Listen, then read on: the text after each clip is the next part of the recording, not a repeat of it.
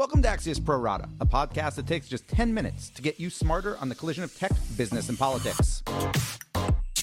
I'm Dan Primack. On today's show, more shoes to drop in the college bribery scandal, and a big tech executive joins the meatless meat movement. But first, sad skies for Boeing. On Sunday, 157 people were killed when an Ethiopian Airlines plane crashed into the ground.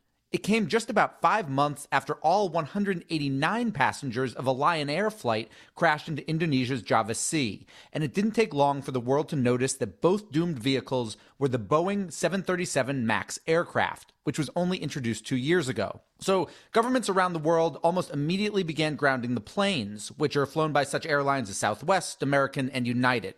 But the U.S. government waited for several days, first agreeing with Boeing that there weren't systemic problems before finally reversing course yesterday. The big question now is if the 737 MAX has a fatal design flaw in its flight control system, and if so, how regulators missed it. The Wall Street Journal reports this morning that Boeing had already begun working on a fix based on preliminary data from the Indonesia crash, but that it wasn't slated to be rolled out until April. It would have been earlier, the article states, but the recent federal government shut down, quote, halted work on the fix for 5 weeks, end quote. That wasn't in President Trump's announcement yesterday of the FAA's decision. Boeing, understandably, has seen its stock price get hammered, losing nearly $28 billion in market cap since the Ethiopia crash, although, for context, its shares do still remain higher than where they began the year. Its reputation, though, has probably taken an even bigger hit. And as more facts come out, so might the reputations of those like U.S. Transportation Secretary Elaine Chao and acting FAA Administrator Daniel Elwell, whose jobs, their primary jobs, are to keep the flying public safe. In 15 seconds, we'll go deeper with pilot and aviation journalist Jeff Wise. But first, this. Axios chief technology correspondent Ina Fried shares breaking news and analysis on the most consequential companies and players in tech, from the Valley to DC. Subscribe to get smarter faster at signup.axios.com. And now, back to the Pro Rata podcast. We're joined now by Jeff Wise, a pilot, aviation journalist, and the author of a new book called The Taking of MH370. So, Jeff, let's just start with this. How unusual is it to have 2 fatal crashes, or even 1 fatal crash, just a couple of years after a new type of plane is introduced? Well, it's not something that happens every day, so you can't really talk about it statistically, but, by way of reference, the last plane that Boeing introduced, the 787, has never had a fatal accident. The plane that it introduced before that, the 777, went 18 years before the first fatal accident, and it didn't have a hull loss with fatalities that were related to the plane itself really ever. So, yeah, this is really unusual and really bad. This is an interesting plane, right? In the sense of this isn't like the Dreamliner was, something like that. This isn't a brand new plane. It's almost like a retrofitted old plane, correct? The first 737 flew in 1967, and it's been a very successful plane, more than 10,000 made, but it's old, and it's really a plane of a different era. 52 years on, it still has that aluminum construction, unlike the composite fibers you see in things like the 787 or the newer Airbus planes. It doesn't have fly-by-wire, where you have electronic signals being sent to actuators on the wings and tail and so forth, but you've got hydraulic fluid, like the brakes in your car. And so, you can put lipstick on it, but it's still fundamentally an old plane. And what they did was try to maybe push this old design too far. And what they wound up with was a plane that had some pretty undesirable flight characteristics that they thought they could get around by adding an automated control system that would kick in when needed. I've got a piece that's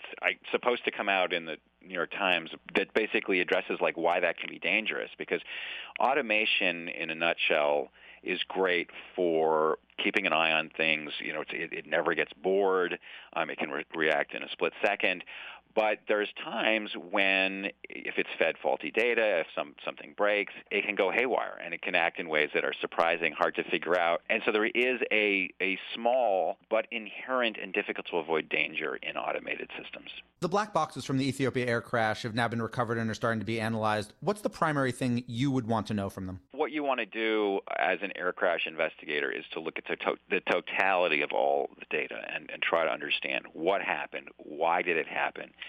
and what can we do to make sure it doesn't happen again? And so really a clarity of the understanding of all the factors. And typically what you've got is not just one thing happening, but multiple things happening, each of which might be unusual. There's millions of flights that happen around the world not every day, but tens of thousands of flights every day. And so for something to go wrong, it's like sort of buying two lottery tickets and hitting both of them, but in an unlucky sense, right? Particularly if the pilots, and we don't know this, if the pilots in the Ethiopia crash, you would assume they were aware of what happened with the Lion Air crash. So you would think in theory if something similar was happening with the plane, they would have tried the kind of manual fix that was prescribed after that. You would hope so. But human beings are fallible. And when you're in a stressful situation, it's hard to do that kind of creative thinking, to use your frontal cortex. We tend to revert to a kind of primal state. I wrote a book called Extreme Fear, The Science of Your Mind in Danger, which kind of addresses exactly this. Our creative intellectual thinking shuts down. It might not sound like a big deal. The plane starts to pitch down a certain number of degrees. It can be quite terrifying if it happens unexpectedly. And, you get that kind of hot flash of panic. And, I think there's a game show that's coming out where they're strapping people into like this kind of tumbly-turny thing. And so they toss people around and ask them quiz questions that are not that hard to answer, but when you're getting tossed around, you're in this kind of what they call cognitive tunneling state where it's really hard to think. The FAA yesterday grounds the 737 MAX fleet, but that was, well after it was done by virtually every other country. From your perspective, did the U.S. wait too long? Oh, absolutely.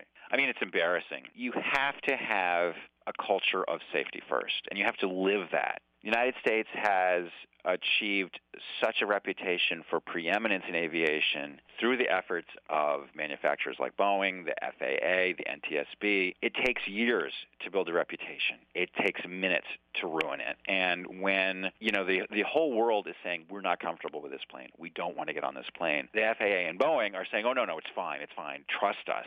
That is an untenable position. It's a damaging position. The other part I'm trying to understand, this was from this journal story this morning, talking about how Boeing was already working on this fix. I guess got delayed because the government shut down. The mandate was it didn't have to be finished until April. But if Boeing is already working on a fix to the flight control system, they and the FAA know there's a problem with the flight control system. To play devil's advocate, I get probably what they would say is something like, it was still very, very safe. There was still very little chance that something would go wrong, and we wanted to make that chance even smaller. Manufacturers and regulators are in kind of a bind in the sense that air travel is ridiculously safe. You're in more danger driving to the airport than you are on the flight wherever you're going. But at the same time, people demand a ridiculous level of safety. A crash, immediately is going to go on the evening news. It's going to go all over the internet. It's going to be a very visible event. It's going to be something that horrifies people. It has an impact out of scale to what it is. You get people dying of smoking or other preventable diseases left, right, and center, and people don't care, but people really don't want to die in a plane crash. And so they're left in the kind of unenviable position of trying to reduce an already really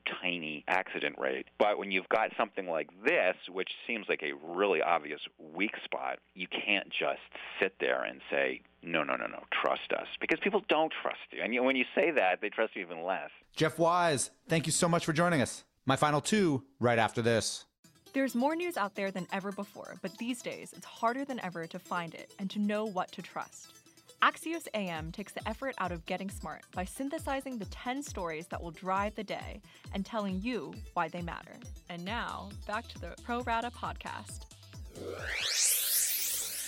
Now it's time for my final two, and first up is the latest in the college admissions bribery scandal, which we focused on during yesterday's show.